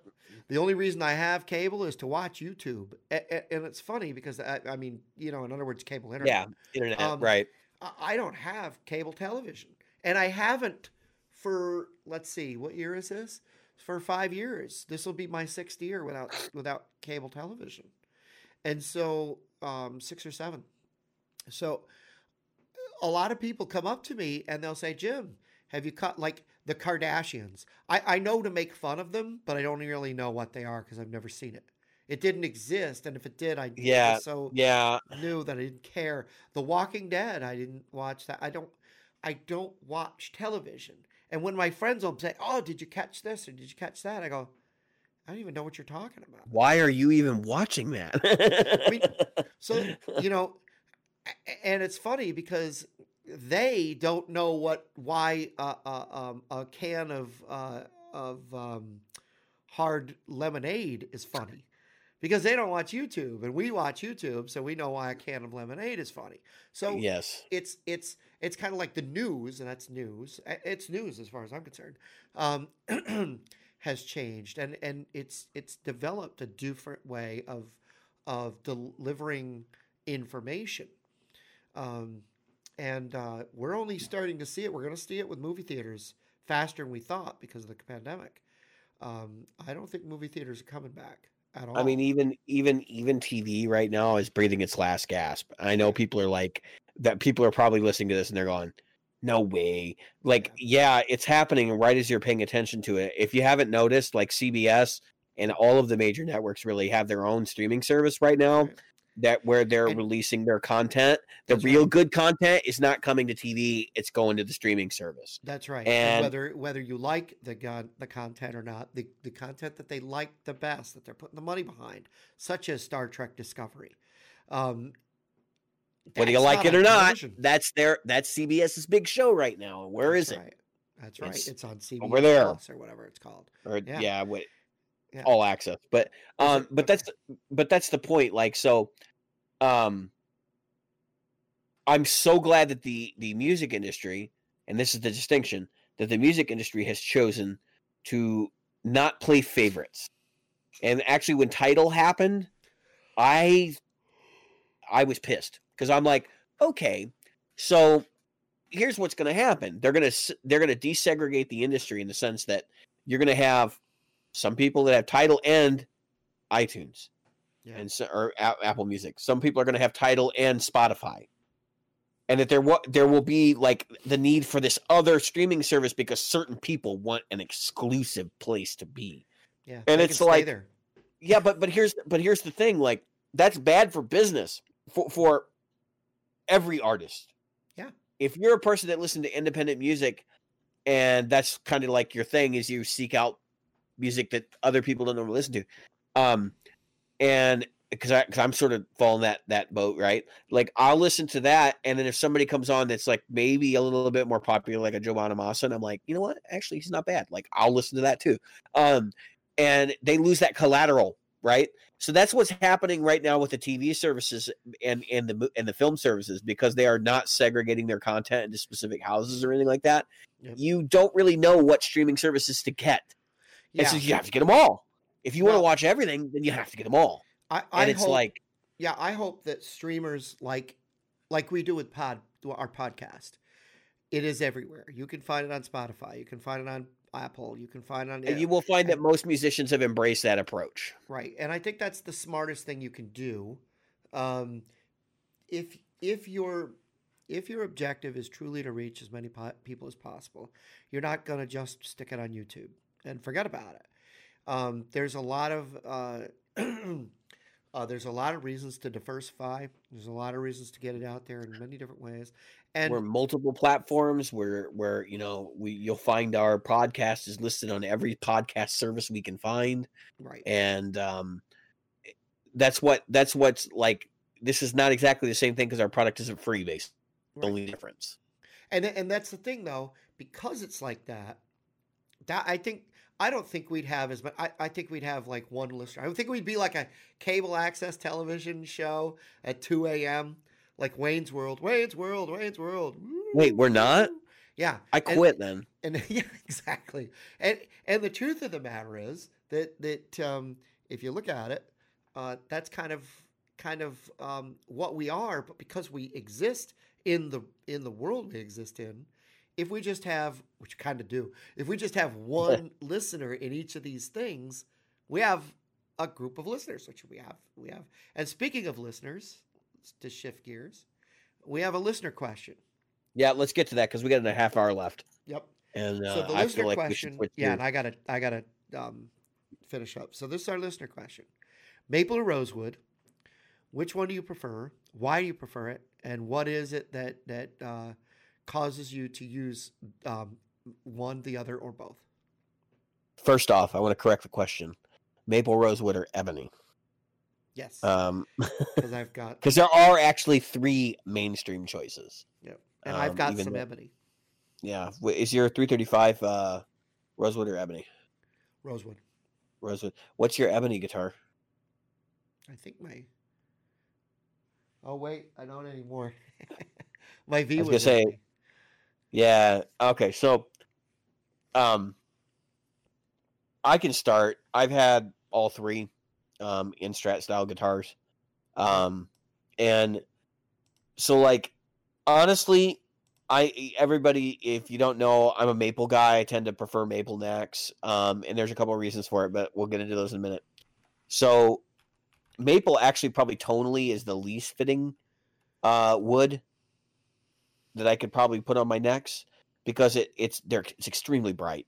I know people will tell you like wood doesn't matter in the fingerboard. I will say, if you have a maple on maple board neck, they're bright. They just are. I have a Strat that I don't play, a Fender Strat that's maple on maple, and it's the biggest problem I have with it is it's got this peak around 2.5K that just doesn't stop, and it just ramps up. Now I could correct that with the right pickups. I could get another neck for it, obviously. And maybe a different piece of maple would be slightly darker in coloration, but like I think you roll the dice more on the bright side of the spectrum. If you go maple on maple, you can find the right one in any combination. But I think that maple on maple in general, if you're buying sight unseen, you're going to get a bright neck. Just expect it. I will say they're more stable. That's part of the reason why I pick them. The other reason I pick them is actually because of if you get them the way I like them, where they're almost unfinished or they're oiled, that is the way to play. For the kind of music I play, like there's no resistance. It's like, if you've ever done gymnastics, it's like putting chalk on your hands. That's kind of what it feels like. And I don't have that experience with rosewood. I've had rosewood guitars. I actually don't dislike rosewood. I think rosewood's the best alternative to finished maple. I hate finished maple. If you're going to put gloss finish on maple, just send it back. I don't want it. Because if you put a gloss finish on it, for whatever reason, it's always a cheap gloss finish just to protect the maple. And it's like the stickiest, nastiest garbage on earth. I have a guitar right now I'm about to sell because it has a gloss maple neck, and I just don't want to strip it. I don't want to sand it down, so it's going to go. But for rosewood, I mean, it's kind of middle of the road. It's a little bit darker in tonality. It's not so like here's the strange thing. So people think like, well, is the wood gets darker, the tone gets darker? No, ebony is actually really bright. Ebony, I would say, is somewhere between rosewood and maple, and I think ebony tends to be like a lot brighter in the very, very high spectrum of the guitar, not around the upper mids. Whereas like maple is the upper mids and it doesn't stop. Whereas like ebony is all clarity and top end and bright shimmery stuff. I like ebony too. Ebony's a good alternative for unfinished maple. Because it has similar characteristics. Both of those woods with smaller frets tend to be a little bit like sandpaper under the fingers, though. They're not as smooth because they're open grain. But that's basically where I live at with this question. I am definitely when it comes to my Stratocaster, I'm definitely a maple fan, and I've tried rosewood, and the reason that I like, and it's maple and maple, by the way, and that's a finished rose or maple fretboard. It is for the very reason you don't like it is why I like it, and that's because it's bright. And when I want to turn off the brightness, I roll back the tone knob just like everybody else. I'm not particularly independent of that or original by any means. Well, I think the tone knob for me, like I've just never found the right values. Because it always sounds like a cocked wah when I do that, which is why I don't do it. Yeah, and I can understand that. I typically go to the neck pickup and I just roll it off a little bit, or I'll go between the bridge and the middle. On a Strat, the money position is the neck or the neck and middle anyway, so yeah, that's that's normal. It really is. I find myself using the bridge very little on a Strat, which is you don't take it to the bridge. Don't take it to the bridge. Take it to the bridge. Anybody that's a James Brown fan knows what we're talking about there. I use my bridge pickup more than any Strat player I know. And honestly, like it's hilarious to me because I'm like, I like dark pickups. Why the hell am I using the bridge? But if you have a good Strat bridge pickup, it changes everything. All of a sudden you're like, holy crap, you can actually use that pickup for something. Yeah, that's what happens. So yeah, get a good bridge pickup. Yeah, I use my neck pickup and the neck middle. What's funny is because of that, and that's why I love that Strat. That's the one thing I do love about that Strat, other than the neck, which is an awesome neck, by the way, is that in the bridge position, I push in the S1, and guess what it does? it adds a neck. And so now Yeah. I have neck and bridge, and it mellows that sound out perfectly. And See, so I that's can, weird because my S500 has that. I have the expander switch, and yeah, when I throw that thing, it sounds just like a telly, but it is not mellow. It is yeah, the opposite of mellow, and it makes me wonder if like your neck pickup is hotter yeah, that's what than I think. it should be in like a balanced set.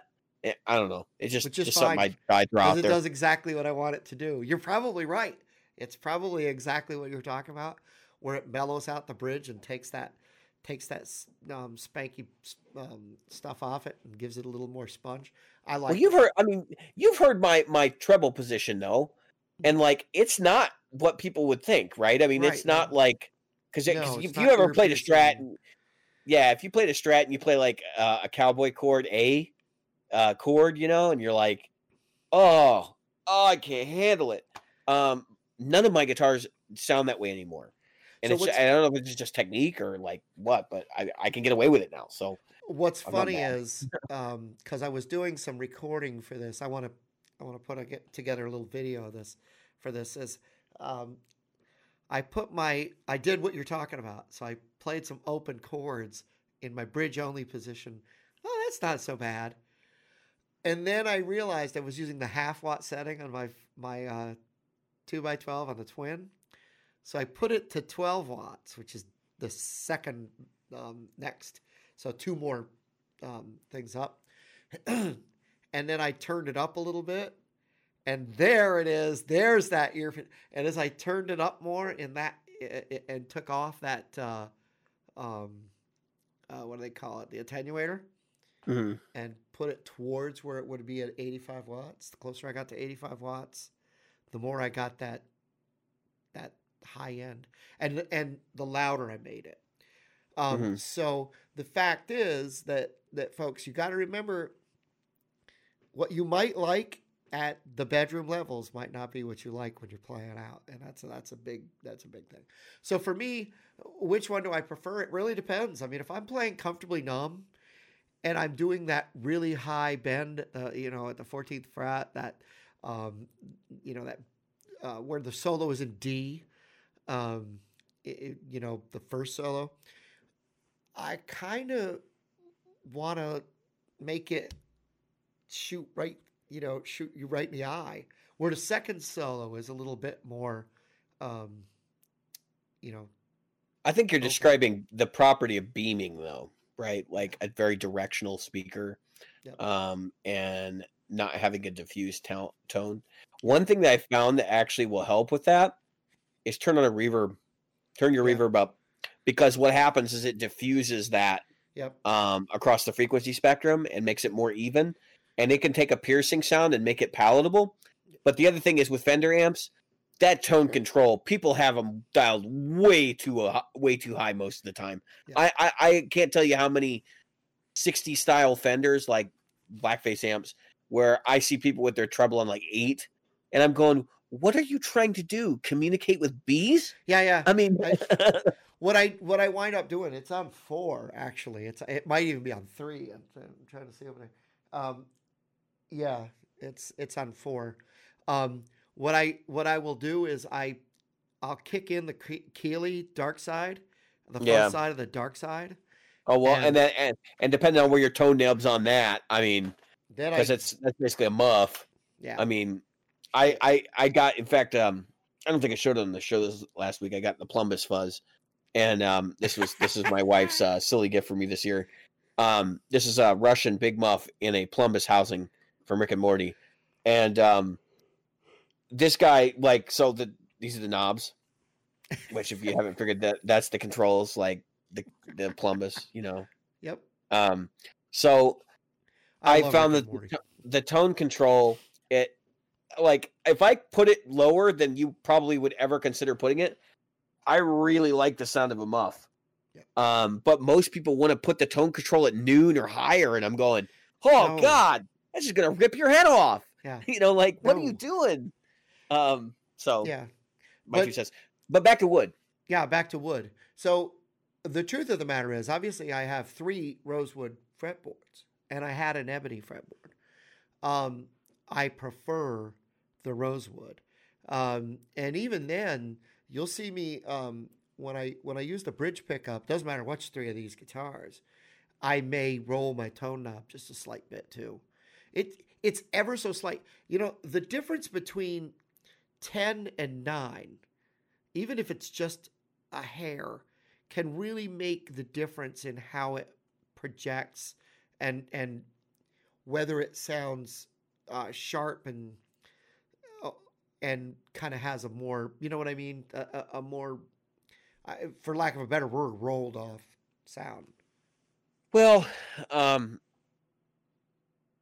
I think a lot of people associate that the razor blade thing, like the hair or whatever you want to call that, the fizz that happens in an amp with, a type of wood or whatever. And I honestly don't think that those frequencies are really the responsibility of the wood.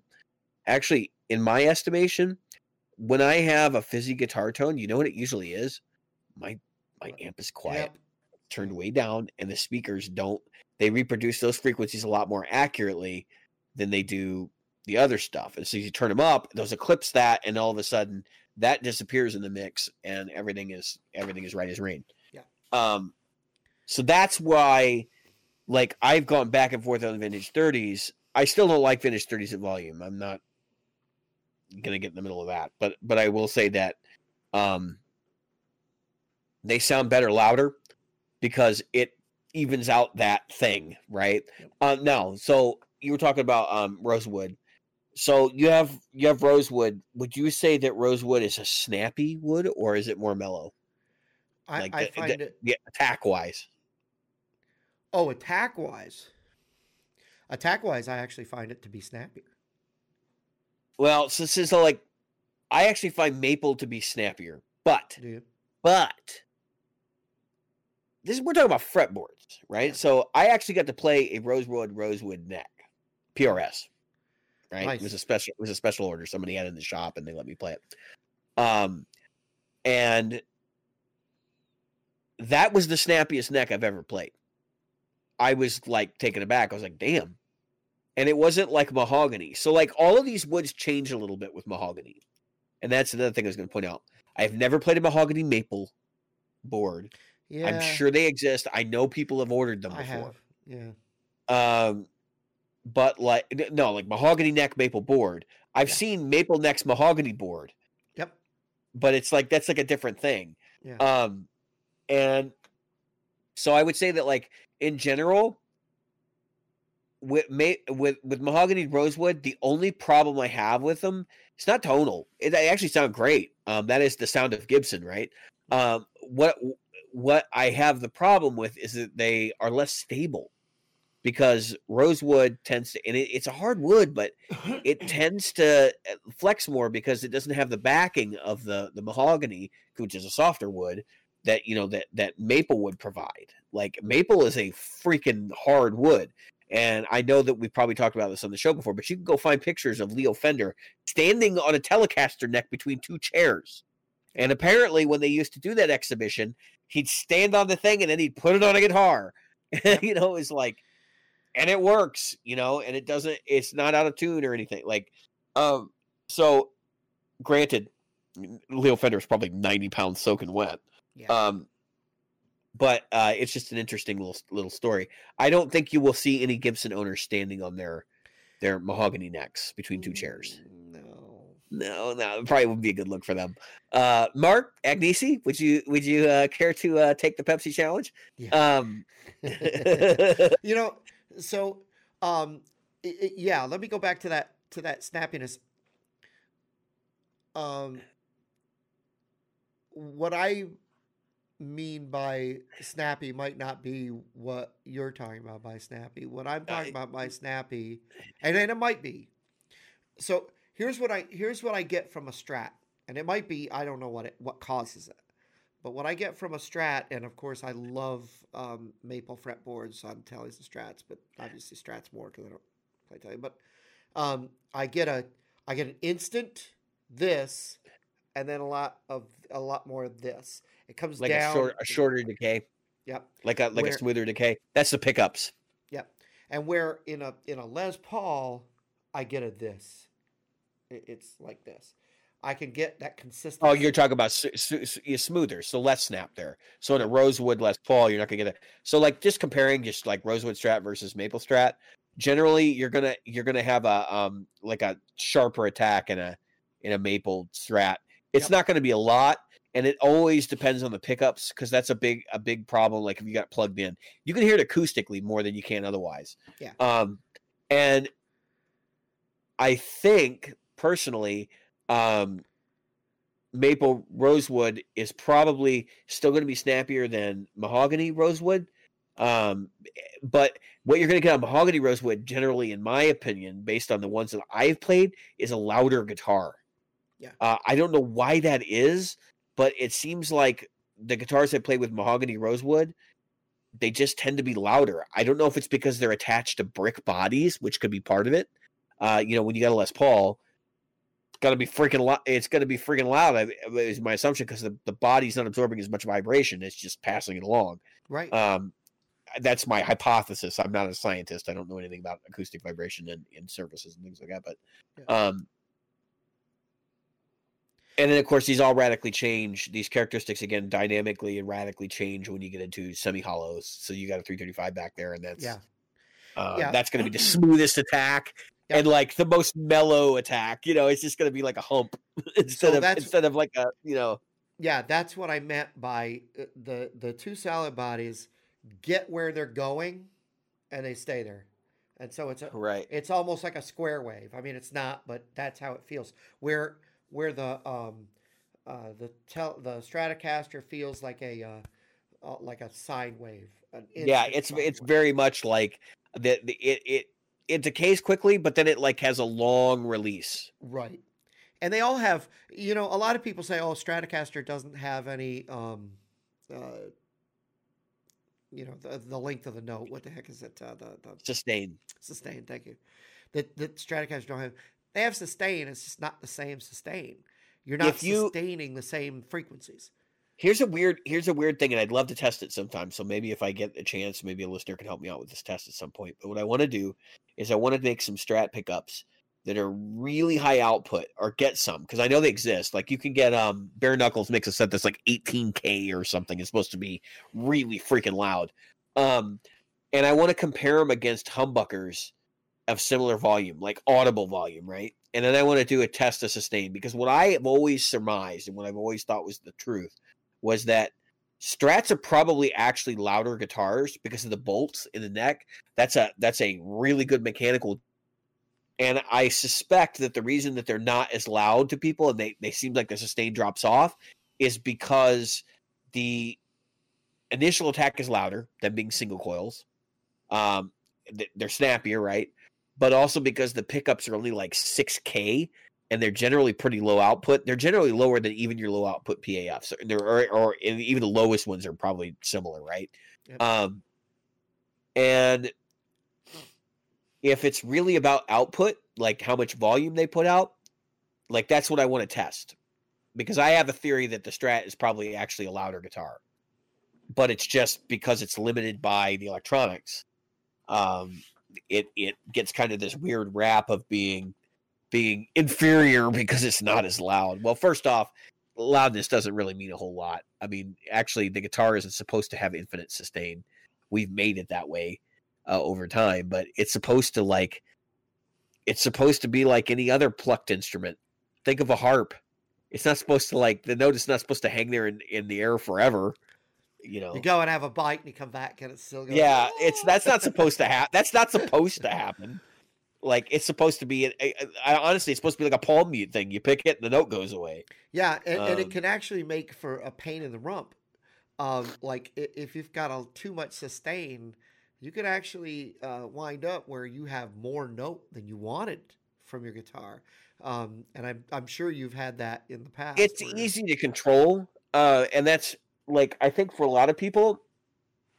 If you're recording and you want the last note to ring out and you want to decay quite quickly, that's okay, yeah, I get it.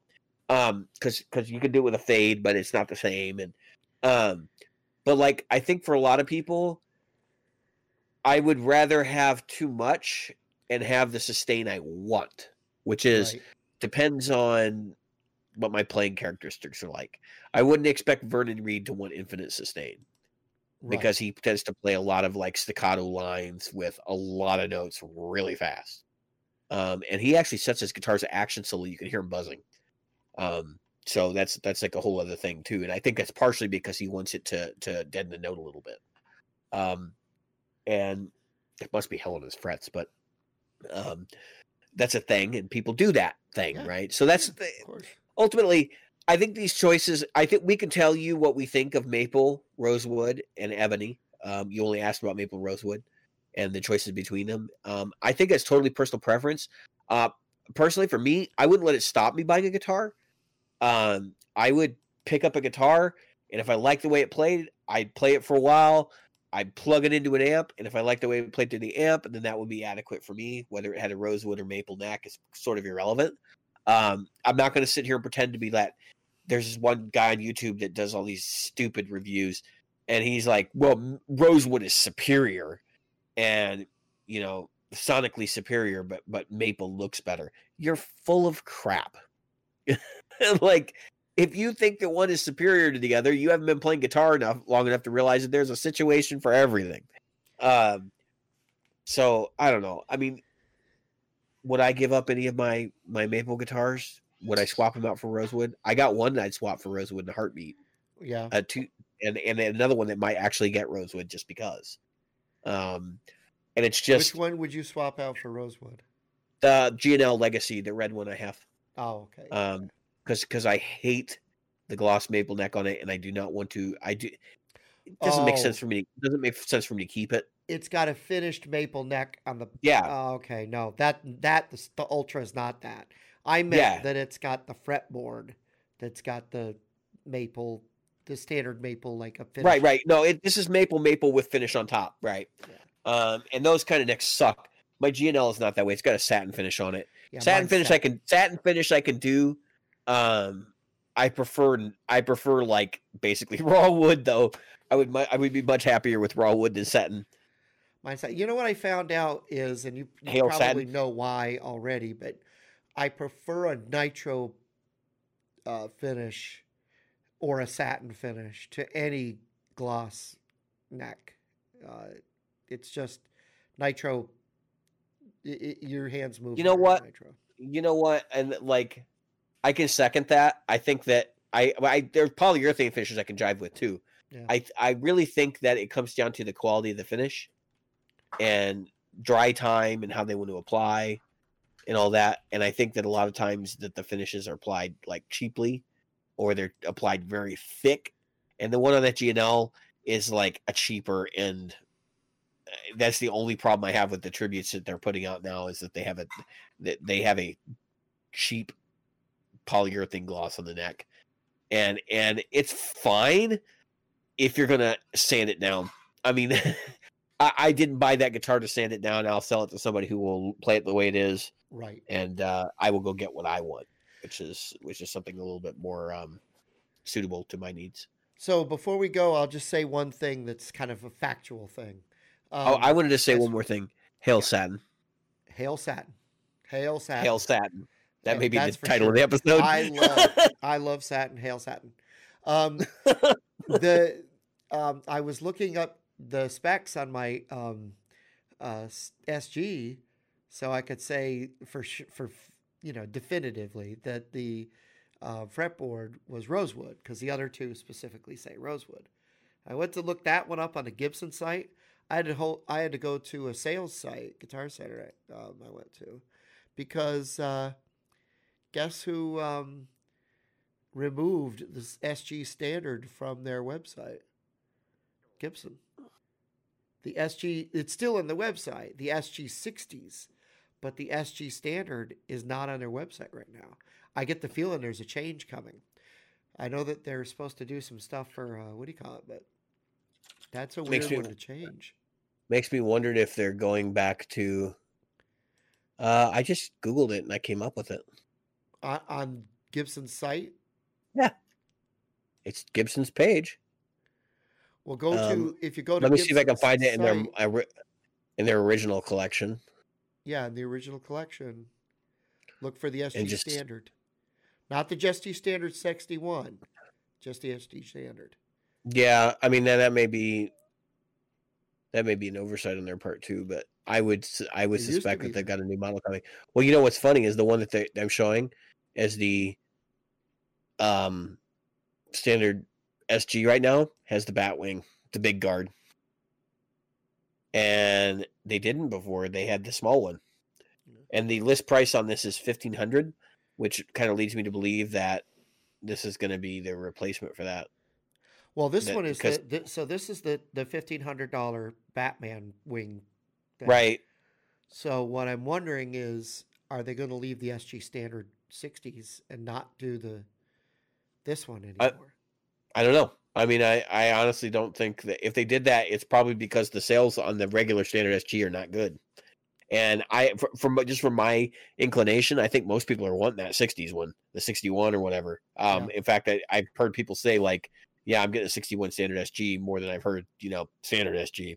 Yeah. So, and that is rosewood on this one. This was documented, but I don't think they're pulling a Martin on anybody and using whatever the hell wood choice they want to use. Like Rich Light. Yeah, that's definitely not Rich Light. I can tell from looking at it from here that's not Rich Light, but yeah, mine's not Rich Light. I can tell you from a close up. I could take a picture of a close up, and you could see. I was really surprised that your 335 darkened up as much as it did with oil, because I saw freshly oiled necks at a store in Michigan, and they were light. Yeah, and I was going, where are they getting this rosewood from, or is it Jatoba or something like that? Right. So this guy, you can see he darkened right up. He sucked that stuff up though. That I used the other ones looked wet, and they looked like they were wet, and they were very light for rosewood. I was like, are these legit? So yeah, that's what I was afraid of when I took it home. I said, geez. But the problem is that I don't know about the store you went to. Guitar Center had them hanging on the top, all the way up. Oh, now of course they're the SG. By the way, the SG Standard is listed in the Modern Collection. Oh, not really? The original collection. Yes. Oh, that's why. Why do they even have collections? Like no one cares about that outside of Gibson dealers. No one cares about that. I'm not sure why they. So I get the idea. There's no 2020, 2021, 2022 supposedly SG anymore. You've got an SG Standard. I get it. It's like the Players Series, Professional Series thing. I get it. Yeah. But like when you go to buy an SG Standard, do you care if it's modern or original?